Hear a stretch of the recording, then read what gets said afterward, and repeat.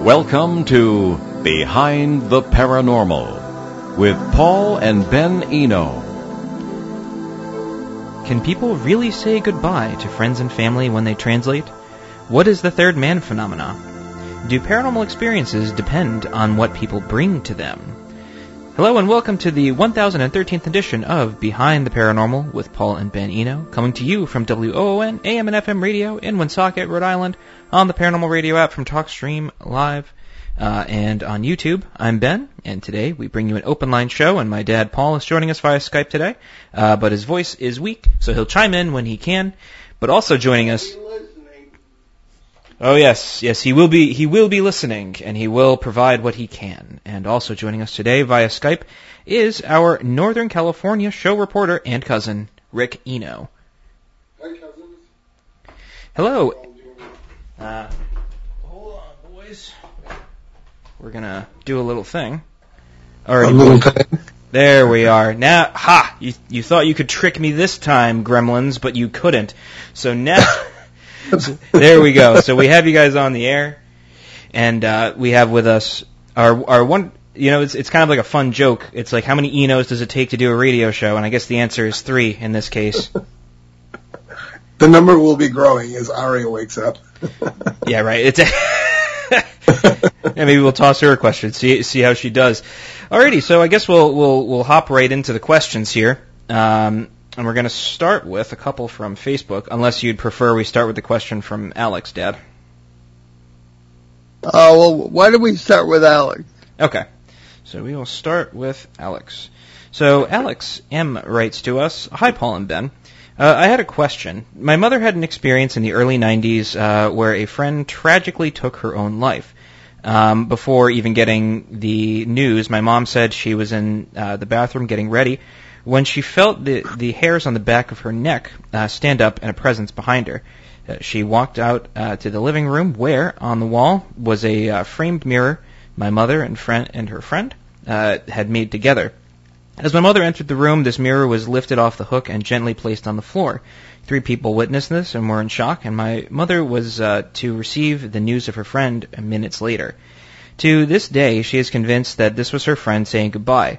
My question is this. I know you and Ben believe that these are not spirits of people who passed and are parasites. No, not always. But in this case, why do you think the parasite waited all this time to make its presence known? There was no paranormal activity in this house before this incident. Thank you, and keep up the good work with the show. Well, I have to jump in here. I don't know what this constant misunderstanding is. We do not believe that all ghosts are parasites. We believe that there is an important parasite factor in there, and that many will pretend to be loved ones so they can push your buttons and get something to eat. What you describe, Alex, is a classic visitation apparition. And it's very possible that that's exactly what it was. I think people get confused when we say we don't believe in the classical notion of the spirit, with spirits, ghosts, which are not possible under the laws of physics. But that does not mean we don't believe in parallel worlds where the laws of physics are different and people can manifest to their loved one and be very aware of it. I think that's a common phenomenon, and it's not parasites. Fellas? After you, Rick. Well, I can't really address what happened with the picture piece, but I can say that the part about the hair standing on the back of the neck and the instant of the suicide, I know I listened to many times Tracy Dolan, who is the wife of Richard Dolan, and she's a remote viewer, and she's also psychically sort of connected and has had lots of communication in her life sent via conscious highways and so forth to friends. And she speaks about a time where she was sending out a message to one of her friends, thinking about her and sending it out. At the same time, thinking nothing of it. But when she did catch up with her friend later, weeks later, she talked about receiving and thinking about her in this certain way or having a certain image, which is the one Tracy, I guess, put out there. So what I can say about that is that we are all connected somehow consciously. And maybe some of us are aware of it, others aren't. But maybe in that moment of death or that moment of just tragedy, that those signals become more cemented, and that they do reach out in a very rapid form. And someone that you love, who's supposed to receive them, does receive them, who's receptive to it, and has a reaction to it. So I do believe that, because there's plenty of instances where people have lost people, or just something epic has happened. Maybe it's something very, very, very happy, and others have kind of known something before it was actually the news was actually delivered. So on that piece, I think with the friend, you can definitely say, at least I would, that there is a conscious connection, and it goes far beyond what people would typically expect in our world. As far as the I'm going to leave it with what Paul said for the rest of it, because the parallel worlds and so forth, the laws of physics are different. I'm going to leave that to Paul's explanation. Yeah, fair enough. I guess that makes it my turn. What does this Eno have to say about all of this? Well, I think it's important that, everybody experiences these things differently, and I think it's safe to always attribute any phenomena to one thing or another, and unfortunately, not everything is that black and white. So not everything is a parasite, and not everything is benevolent. But there's always a middle ground, and there should be a middle ground for most things. And I think it's important that, with relationships to people, it's not really a one-sided thing. I think there's this personally, experiencing the world. There's always this tendency to kind of, at least in the modern world, there's a tendency to make relationships one-sided. And it's not always the case, right? It's always a give and take. It's always like, a two-way street, right? At least it should be, right? In a healthy relationship. And we exist in a web of relationships. Everybody is connected to everybody in some way, shape, or form, right? It's like Rhode Island is a great example, right? There's always like at least 1 or 2 degrees of separation between everybody in the state. And it's always kind of funny when you run into anybody from Rhode Island, because it's like, oh, who do you know? What town are you from? Oh, do you know so and so, etc. And it's like, it's one big small town in that regard. And in a sense, the multiverse, the world, that's kind of how it stays. There's these webs of relationships that continue on even after somebody leaves the state or the town or your neighborhood, right? The relationship continues. And I think in some cases it's a bit more dramatic than others, but I can honestly say with, loved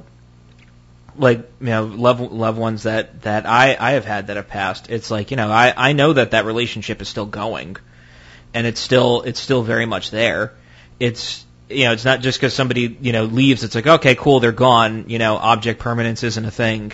It's like, yeah, they're just out of here, out of sight, out of mind. It's like, they continue elsewhere. And I think that's something to kind of point out as a personal belief of mine. But in this instance, I wish I had an explanation. I just don't. Because it's, relationships aren't really logical things, and you can't really put like a scientific point on it, because it is possible that it is just, straight up multiverse activity where this person is, they're interacting with this world where they're not, et cetera, et cetera. But at the end of the day, it's still a personal experience with somebody, and I can't kind of negate it or explain it in a way, but you'll know it by how it affects somebody. If it's positive, which in this instance it was, then I'll take it for what it is. That's kind of my 2 cents on the whole issue. Well, Ben, and you may be able to identify this in Paul, but in the living world, if you have a close relationship, for instance, and this isn't meant to be funny, though it might come off that way. my wife kind of knows when I'm up to something, right? She doesn't know what it is. She might not be seeing me, but she kind of knows. And what I'm saying is I'm not up to anything dastardly, but, I'm planning something. I have a project that I'm working on that I didn't tell her about, or something to do with living together. And that's not because she can see me, or she just kind of senses it. And I think in relationships, when you're close, and closeness can mean many different things, but when you're close, those connections are there. It doesn't matter, like you said, object permanence, if you're physically there or not. That highway is continuing, and that highway connects you. And if something's going on, you can kind of sense it. And I the same thing myself. I could be out there and I can sense, I should call home. What's going on? Maybe she'll frequently have a question or need help. And it's not that I'm psychic at all, because I've never had those experiences. It's just a knowing, and that I think the connections with all people who are close in these intimate relationships have. No, I agree, and it's kind of the same with my wife and I too. It's I think it's just you sort of share a part of yourself with everybody in a way, and vice versa, right? Two-way street. And in that instance, especially if you allow it, you can have very close relationships with certain people, or pets, objects, whatever, right? It's like, I've been feeling kind of not super great lately, so I'm laying in bed, my cat will come over and lay on me, and he usually, he only does that if he does something either like, little bit on the deceitful side, or if he actually cares.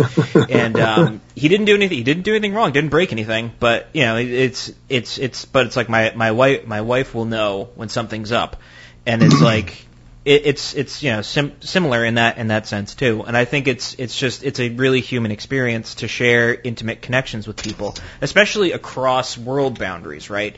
And it's like, especially if you have something super, some super close relationship with somebody, like seeing them in dreams, or even seeing apparitions of them. If you would, I don't know. I wish I could explain it better, but I think it's just ultimately a human experience. Yeah. One point in Alex's letter is that the person was a suicide. In my experience, visitation apparitions after suicides are unusual. I'll leave it at that. Okay. Yeah, the more to learn, I guess, more to discuss, I suppose. Right. Well, I guess shall we move on to the next? Which unfortunately, Rick, this is going to go right up your alley, as you were discussing before the show. So this was a comment left on our last YouTube, our last show, which got uploaded to YouTube. So this is our September 3rd show. I'm sorry, this was about a month ago. Regarding our September 3rd show on the congressional UAP hearings. Sorry about the technical issues that Lowenthal writes. Even though he did give us his real name, I don't have it up in front of me. I do apologize. It was challenging to make out the audio, which, again, apologies for the gremlins. But I do agree with the assessment these hearings will likely lead nowhere. So how do we feel about that, gentlemen? Here's your big chance, Rick. Move on. Great. And I think you both will commiserate with me on this. How long have we been waiting for progress in disclosure? It's been 70 years. And every time we seem to make progress, it seems like progress at first, and I think it is to a degree, but it never really breaks the seal or the bubble. And I feel like, and I respect that everyone's looking into this, and I think the people that are trying to make this happen are real, dedicated. They want the answers out there. I do not believe personally that will ever be allowed to happen. Not through the government, and not through what they have, and because it's actually beyond the government, in my opinion. It's some third sort of breakaway civilization it's been referred to that's really ultimately come out of this since 1947 that has formed and handles this topic. So I really don't believe you'll ever get the full story. You'll get bits and pieces, and it'll be given to you in bits and pieces. But you'll never be able to make the solid firmness connection. That will have to come from outside of there. So I do believe that researchers like you cousins and the other people out there who are doing this in good faith and fighting the good fight, that's where the answers are going to come from. But the acknowledgement of the government, it's great to see on the hearings on the Hill. I haven't kept up with all of them, but I will say I don't see this becoming to a disclosure moment as people are thinking about it, where it's just all admitted and here are all the secrets. That will never happen. There's too much at stake.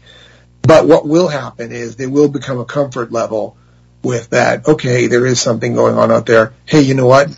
There are aliens. How's that? And get to each phase like that. But I don't think there will be an actual full disclosure.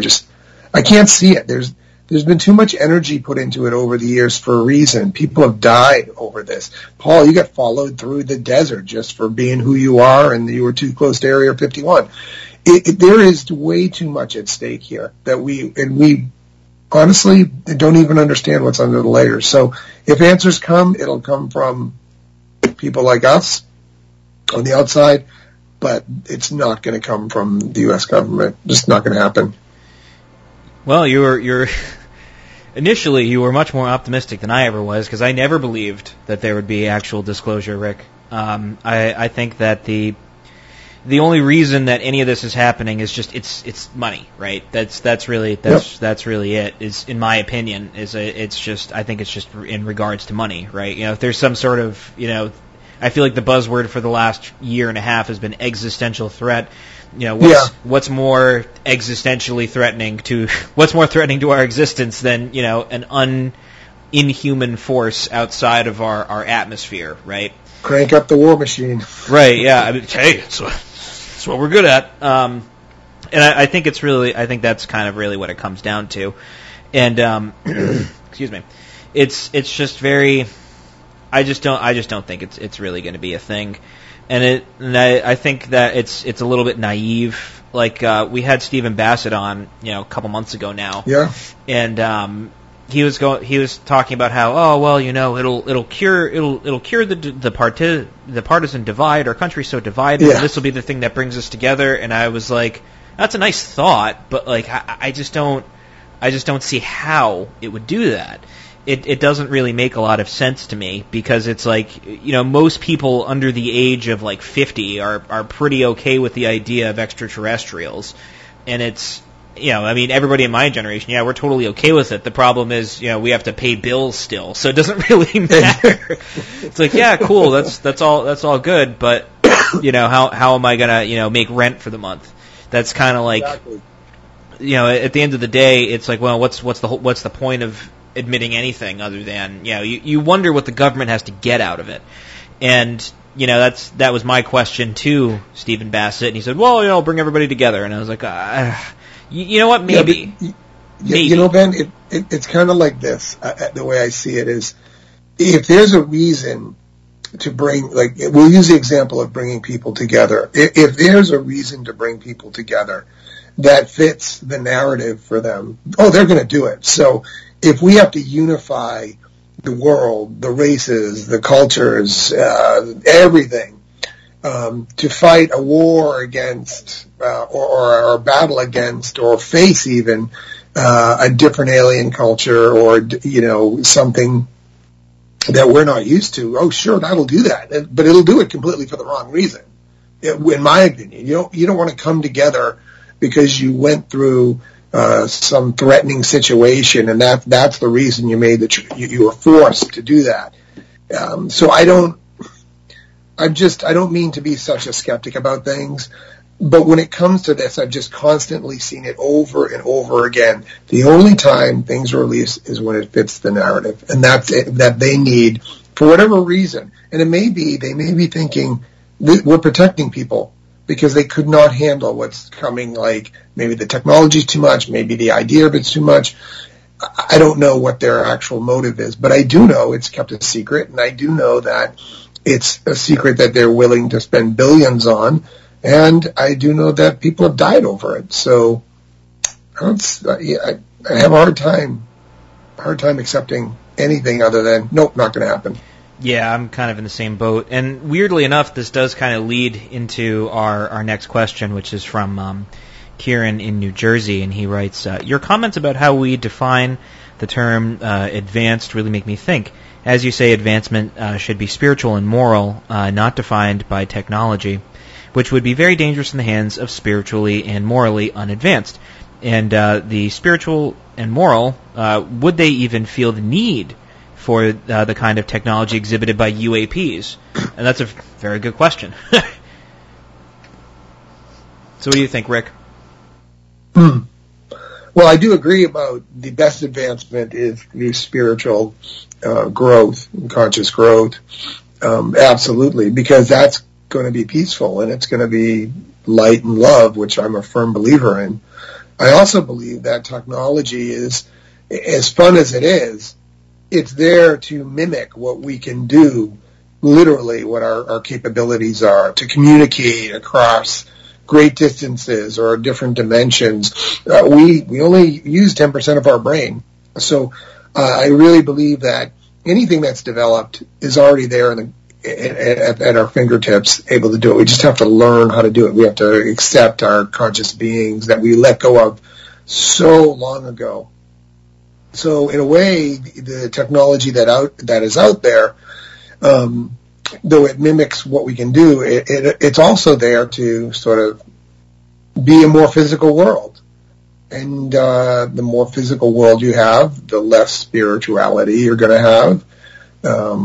And with the less spirituality you have, I believe, the more corrupt and more immoral you become. It becomes about hedonism and pleasure. So, if I'm answering the question correctly, I think that the best path is through spirituality and growth. But the more we get technology, the more it's in the wrong hands already. Because clearly you can see where we have picked up technology, and I don't even know if the proper word is bastardize it, because that's what it's there for.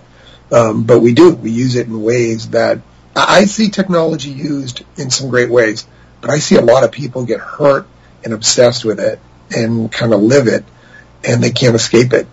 So what does that say? What does that say for your soul? What does that say for you if you just want to be in this physical, impulse-driven world as opposed to a more spiritual, moral world where you're actually connecting through what your capabilities are without any technology? That is... I think... What do you think, Dad? Well, I think Hollywood occasionally gets it right. I don't know if that's a mistake or what. But in the Right Stuff, the original 1983 film, there was a scene that struck me, and that's during John Gled's flight. Gordon Cooper was in Australia, and he was entering a radar station to talk to Gled as he passed overhead. And he runs into a couple of Aboriginal people I rubbed elbows with in the 70s, not the same actors, obviously. But he said, I'm going to be helping out my friend. He's passing overhead up in outer space. And the Aboriginal guy says, oh, you blokes do that too? Cooper said, oh, you mean you do that yourself? Oh, not me, man. See the old bloke there? The elder. He knows the stars. He knows the planets. He knows the Milky Way. So, without any technology, shamanic peoples will tell you that you can do anything. You can go anywhere, and it's real. Maybe that sums up the point. Great point, Paul. I love that. There's I was watching this really interesting little documentary about Edward Bernays, and for those of you who don't know who he is, he's basically the father of modern marketing and propaganda in the United States. He was best known for his work working for cigarette companies and General Electric in like the 30s, 40s, 50s. And he pioneered modern like marketing techniques using psychology. I think he was like the grandson of Freud or something. I got to double check exactly how he's related to Freud, but I know some. Oh yeah, Anna Freud was his mother, and I think Sigmund Freud was his uncle. There we go. So he was related to Freud, right? So psychology is his thing, whatever, and he created this campaign where it was sort of like the late 30s, early 30s, like prior to World War II. Everybody's kind of very conservative with their money, and then World War II happens. Everybody goes out, and they're doing, the women are going to work, the men are going to fight, and they come back, and they go back to living very frugal lives. And so the industry was booming, and so they had a problem. The problem was there were too many products and not enough people consuming them. And so he had an answer for the problem. And he was like, all right, you guys are marketing this all wrong. Don't market to a need, market to a want. And so he created all these campaigns to pretty much trick people into buying things they didn't need. And so it became he created modern consumer culture. And through that, it ended up creating this culture of just consume, consume, consume, consume. And, well, looks like we're at our break. I'll continue my thought after the break. And maybe it'll be better structured this time. So you're listening to Behind the Paranormal with Paul and Ben Eno here on WOON, AM and FM, here in Woonsocket's beautiful Blackstone River Valley. We'll be right back. Casey Kasem has unlocked the American Top 40 vaults and is replaying original shows from the 80s. This week, Casey takes you back to September 13th, 1986. That's when Huey Lewis was happy to be stuck with you. Belinda Carlisle was mad about you. Lionel Richie was dancing on the ceiling. And Cyndi Lauper showed her true colors. You'll hear those songs, all the top 40 hits, and the long-distance dedications from September 13th, 1986, right here on American Top 40, the 80s. Local and live at 99.5 FM.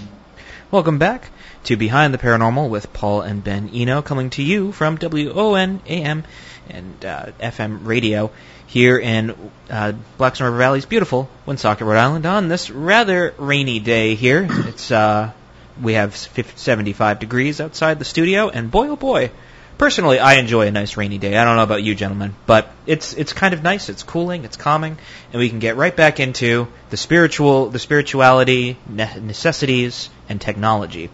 And I'm going to hop right back into this by linking this with a really interesting idea that I got from H.P. Lovecraft. I've been reading At the Mountains of Madness for the last couple of weeks now, and I think it's really fascinating how in tune he was with things, in a sense, and this idea of technology from alien entities that are just, completely beyond our comprehension. And I think everybody loses that in translation, because we always think about technology we know and we understand, and it's like, oh, it's anti-gravity and whatever. But what about things we don't understand? And so this need to constantly consume, and with given technology we don't understand, our main objective is to control the world around us, which has always been a thing, right? If we constantly consume and we need things to constantly occupy us so that we can control the world around us, which really is what it comes down to, right? It comes down to us expressing a want to create a world that's ours, rather than, existing in a world that, we're a part of. Individual worlds rather than being a part of a world, not in a multiversal sense, but in a sort of maybe cosmological sense, where we exist as part of a whole rather than individuals that are living their own sort of little bubble lives. And so here we are, right? We have alien entities that give us things. When we look at different mythologies, right? Prometheus springs to mind immediately. He gives man fire, and the gods are all upset, and they're like, what are you doing? They don't know what to do with this, and then they punish him for eternity. And so, but you look at other mythologies too, right? You have like the Anunnaki of the Mesopotamians, right? They come out of the sea, they're these fish people, Lovecraft, and they go to the Hittites, and they're like, all right, you're going to create the Code of Hammurabi, and we're going to give you all these gifts, and you're going to do some crazy stuff when they go to Hammurabi. And then it's just all these things throughout history where you have these like alien beings, right? You know, whether they come out of ships or they come out of the ocean or they just kind of appear, right? They're a part of these things, and they give people technology, and they say, here you go. Here's how you do metallurgy. Here's how you do music. Here's how you do, you know, makeup or whatever. And they're not necessarily bad, right? You know, technology is ambiguous at the end of the day. It's what you do with it. And I think that that's kind of the big thing, is if you take this thing and try to control the world around you, which, you know, a lot of us do, because in a sense, we're all already cyborgs, because we're already merged with technology. I mean, I'm wearing headphones right now so I can hear you, gentlemen. I'm wearing glasses so that I can see you, gentlemen, and also the things in front of me. You know, I have a link to every piece of knowledge, whether true or false, in the world, sitting in the palm of my hand. And in a sense, you know, we're given all these things, and you know, what are we doing with them? You know, and there's a really interesting statistic I saw, and this is the end of my rambling here, where there's an incredible lack of creativity nowadays. And creativity leads to innovation. And because everybody's constantly entertained, nobody's bored anymore. So there's no need to innovate. There's no need to use your imagination. And so there's an incredible lack of innovation because nobody's bored anymore. You're just constantly entertained. And I think that's really fascinating because, you know, boredom leads to imagination, leads to ingenuity, leads to new ideas, leads to new technologies. And so, you know, where are we going from here? We don't know. You know, this is all uncharted territory we're in right now. And I think it's very important for us to be understanding of ourselves versus trying to control everything around us. You know, internalize rather than externalize, if that makes sense. Yeah. I like what you said about being given technology through time, through outside forces. Because if you think about like how our world operates with countries, I mean, just if you want to expand on that, you know, the United States has a position, France has a position, Russia has a position, and they all aid and give things to other countries with indifference to the other countries at times. And I think about that a lot as how we get technology. I don't think there's a single place that we get technology. I think our group of beings, I think it comes in from different groups who don't necessarily sign off on what we're getting. You know, and that's why there's sort of an explosion in the most recent 90s forward in technology, because some serious technology was passed. But I believe that's how it happens. Different groups influence us differently from the peripheral by giving us this technology or technologies that we might even not seem like a technology to us, like you mentioned, fire. You know, that started there. You know, there was the wheel. You know, and just keep going forward. You know, so that's sort of my take on it. Yeah, I'm kind of I don't disagree. And I guess we'll hop into the next question here, which is from Terry in Uxbridge, Massachusetts, right here in our local listening area. And Terry writes, you have said that people bring critical elements of their own paranormal experiences, and that helps determine what they take away from the experience. What do people who are parasite victims bring to the table, especially in possession cases? Which is a very good question, actually. Would you like to touch on this, Dad? Yeah, I better. Having been involved in some of those cases early in my career, I have to say that possessed people are not necessarily what they appear to be in the movies. In my experience, there was a certain identity point, as we say, between the parasite, I think it's a parasite, and the host, if you will.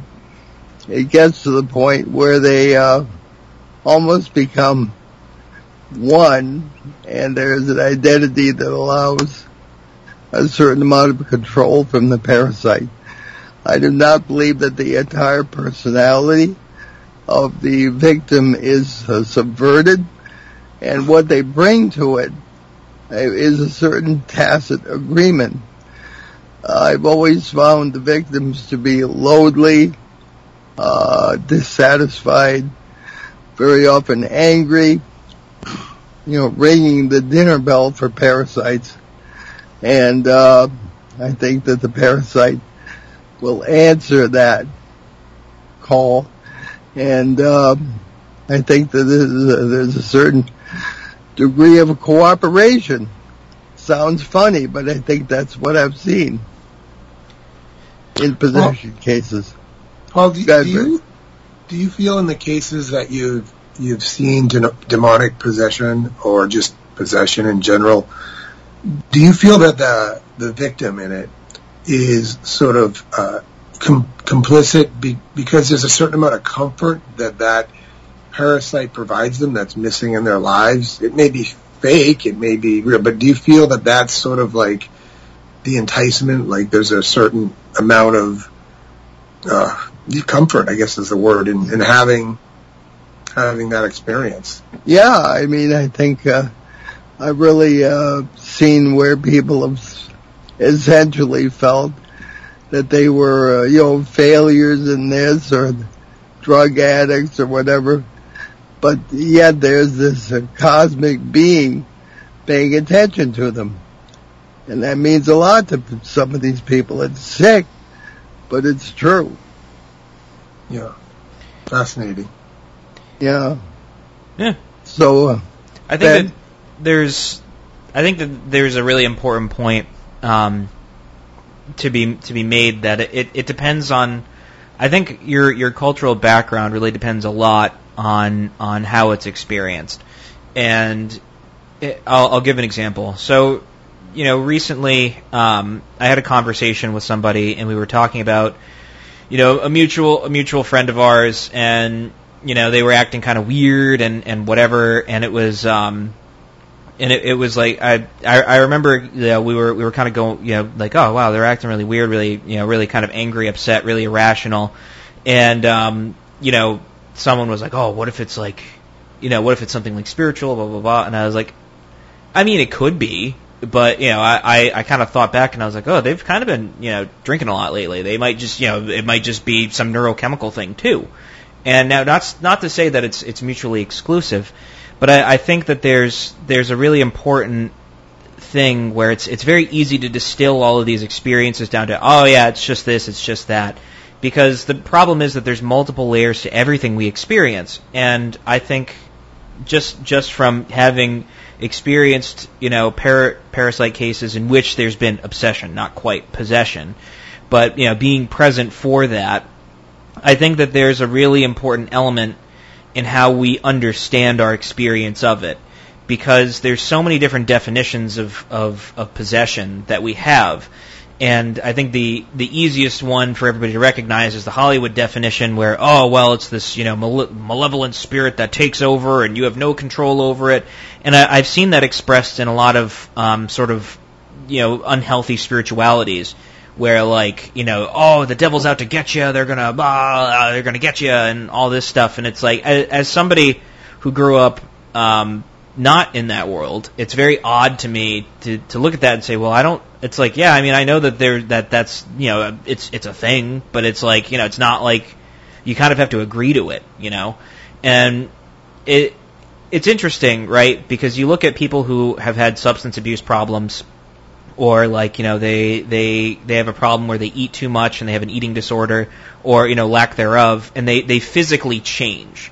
There's like a physical change you can see in them, and when they start to get healthy, they sober up, they kind of manage their issues, and they deal with these quote-unquote demons of themselves, right?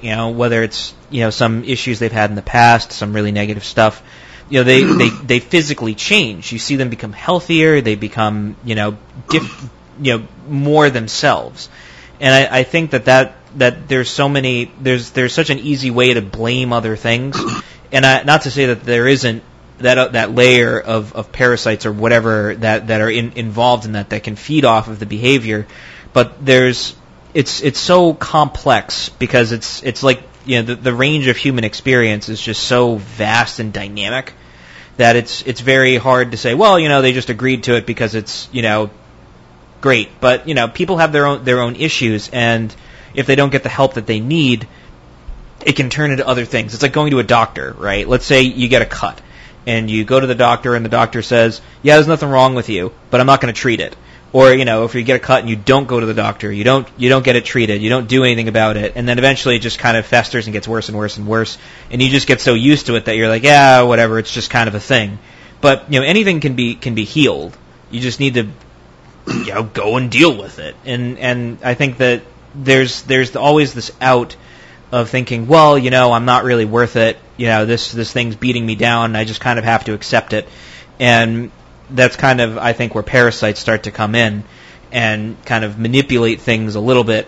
And it's just very complex. And so personally, after seeing the side of, it's all demons, they're all coming to get you, and then seeing the other side of it, it's just brain chemistry. It's like, no, there's definitely a middle ground there where the two overlap in some way, shape, or form. But the problem is that, you have to focus on the person that's experiencing these things and how one can help them and be a resource for them, rather than, well, it's just demons, let's do an exorcism and be out of here. Or, well, it's just brain chemistry, give them a bunch of pills and they'll be fine. It's a really complex issue.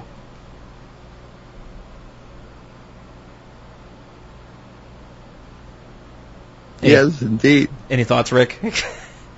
Well, I'm going to defer to what again Paul said when it comes to, what you both said just kind of encapsulates everything.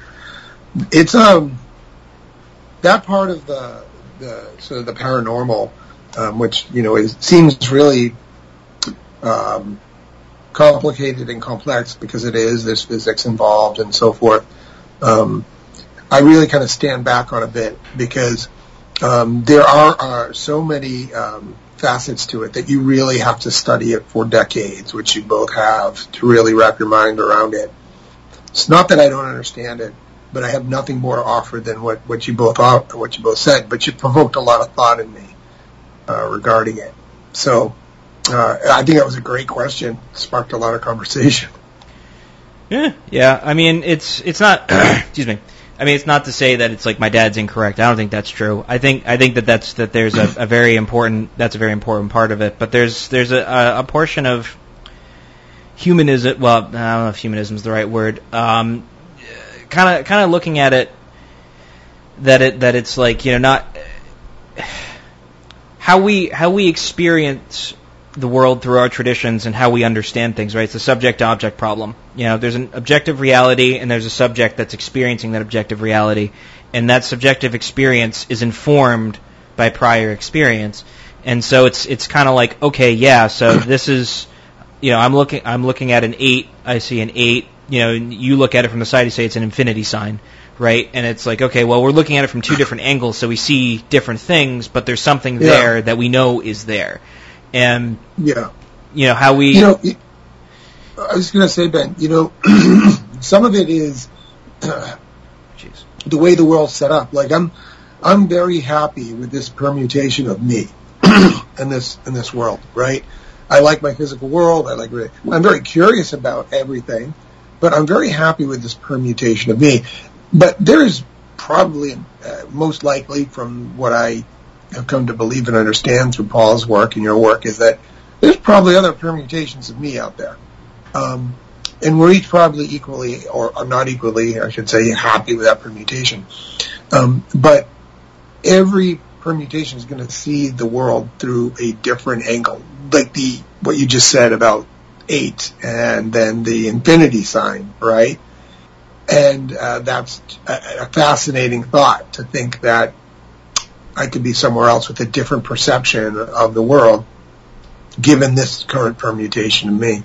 I always found what was fascinating most with Paul's work was when he would meditate and he'd encounter other people going through these dimensional changes. I remember that one gentleman who I believe was in possibly an airplane crash and was in the basement of a church. I can't think of a better example of permutations of a person changing into and evolving into, the next version of themselves or another version of themselves. So I'll shut up from here because I'll just keep rambling. Well, hey, think it's in the genes here at this point. So I guess we can kind of hop into our next question here. So Samurai Botham writes to us. I believe this is a YouTube comment.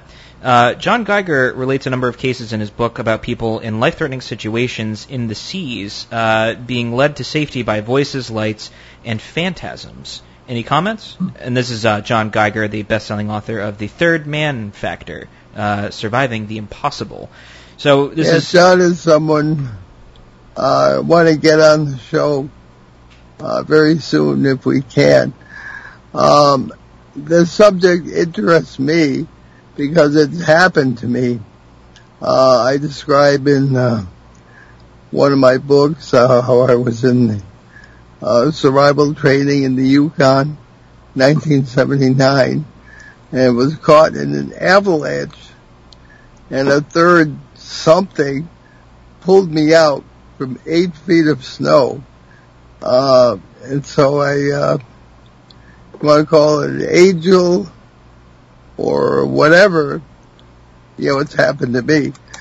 And Ben, I don't know if your experience in the hydroplaning in the car we used to call the Bumblebee would count for that, but everybody has their story. Oh yeah, well, the Bumblebee was a death trap. I'm surprised that thing lasted as long as it did. It was not meant for New England weather or roads.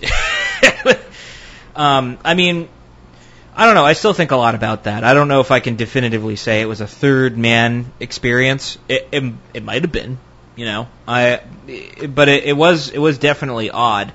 I do remember I would go and visit my now wife, then girlfriend, up in Worcester. She went to Assumption College, and I would go up and visit every so often. By every so often, I mean every week. And I was driving up in weather similar to what we have outside right now, and it was pouring rain. And I was driving a 1992 Geo Metro, which, if anybody knows anything about cars, it was considered by Consumer Magazine to be one of the worst cars ever made.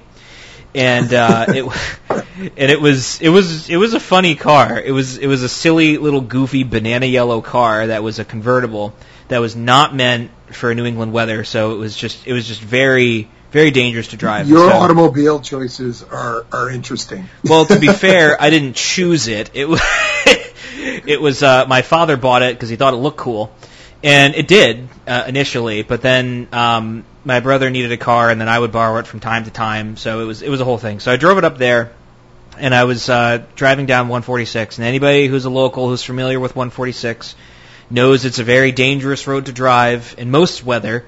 Even in normal weather. So I was driving down, and there was a spot where right before you get off in, I think it's Lackey Dam Road, it used to be pretty bad. They recently redid it, but there used to be pooling, there would just be no drainage at this one portion of the bottom of a hill, so you could very easily hydroplane. And I was driving, and I was late, and so I was I was trying to speed up, and that thing was you could probably do 65 maybe. Maybe if you were lucky. And so I was speeding down, and I remember before I left, my dad was like, "Oh, well, be careful," and he was really worried about me. And so I was driving, and I get to this little patch, and I kind of had this weird sort of experience where I thought I was kind of zoning out, daydreaming a little bit. And I kind of was and at some point I realized I was I'm on the other side of the road now, because I remember starting to skid. And then I was on the other side of the road, and I think I switched lanes, and I was like, oh, okay, I'm fine. That's weird. And I kind of had this sense that maybe something happened, but I don't know. And when I got to my then girlfriend, wife's dorm, I pulled in, and I walked in, and she was like, "Are you okay?" And I was like, "Yeah, I'm fine. Why?" And she was like, "I don't know. I just had this really weird feeling that something happened." And I was like, "No, I'm okay. I'm not sure why you're saying that." And it was kind of one of those things I kind of pushed away for a bit. But it was a really odd experience, because I remember it pretty vividly, even now. But maybe it was, maybe it wasn't.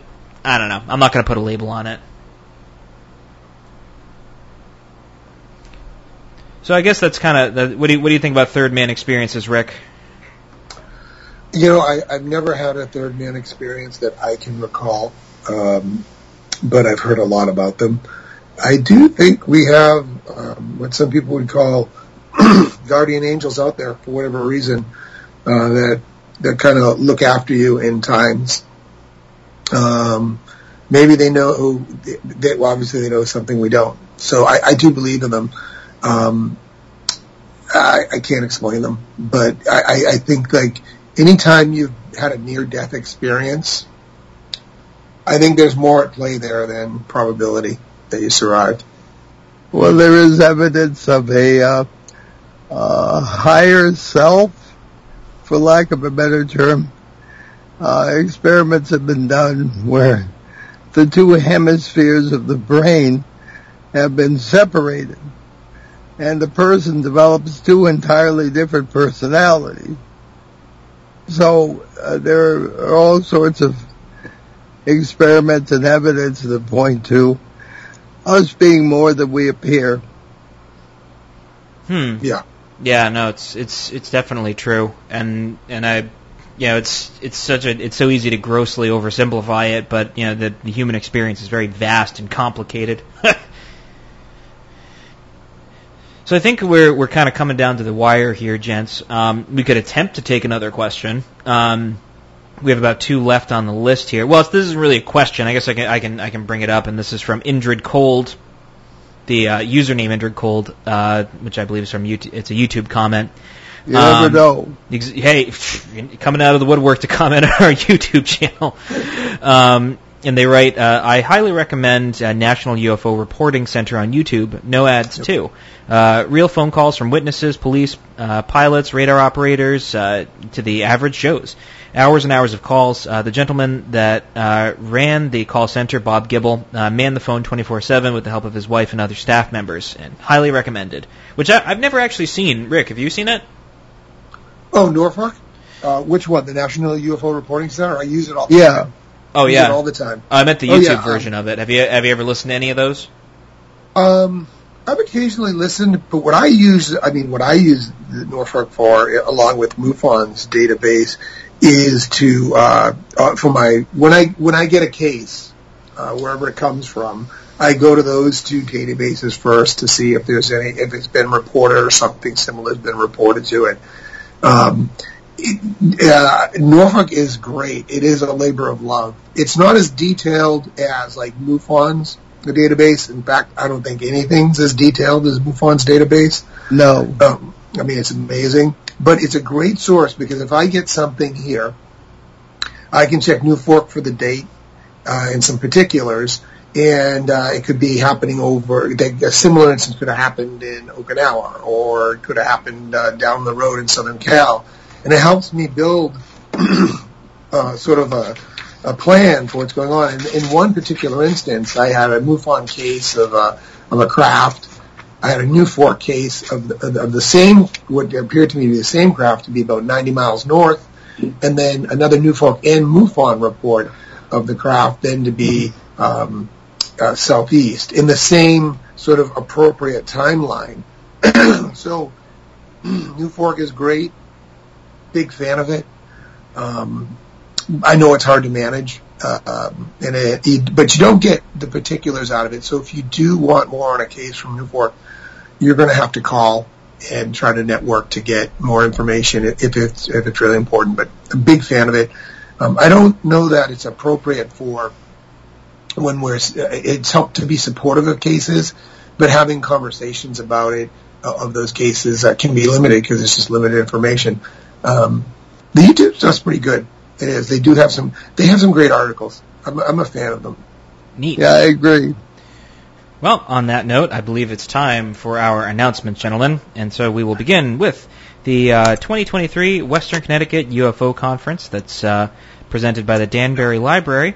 Will take place virtually and in person from October 22nd to the 29th. Events will begin on this show on October 22nd with very special guest Reverend Michael Carter of Ancient Aliens and live audience interaction. and more information to come on that. And the Greater New England UFO Bigfoot Conference, UFO/Bigfoot Conference, I should be specific, is back. This will be a one-day event on November 19th at the Veterans Memorial Center in Leominster, Massachusetts. Watch for more information on that. Okay. Visit our show website, BehindTheParanormal.com, where you can find nearly 1,200 hours of regular shows and special broadcasts since 2008 from CBS Radio, Achieve Radio, and here on Woon AM and FM. Also hear many of the broadcasts on major podcast platforms, including iTunes, Apple Podcasts, and YouTube. You can download our show app. It's free from BehindTheParanormal.com, where you can browse our books along with those of our guest co-hosts. There's plenty of things on our charity page as well. So I guess we'll hop to what's going on next week, which is September 17th. We'll take a trip into remote viewing with MUFON's Christopher Harmon. Ooh. We leave you today with the thought from American author Frank Herbert. The beginning of knowledge is the discovery of something we do not understand. I'm Rick Eno. I'm Paul Eno. I'm Ben Eno. And thanks for joining us on our great cosmic journey. And we shall see you next time on Behind the Paranormal. Return to this radio frequency 167 hours from now for another edition of Behind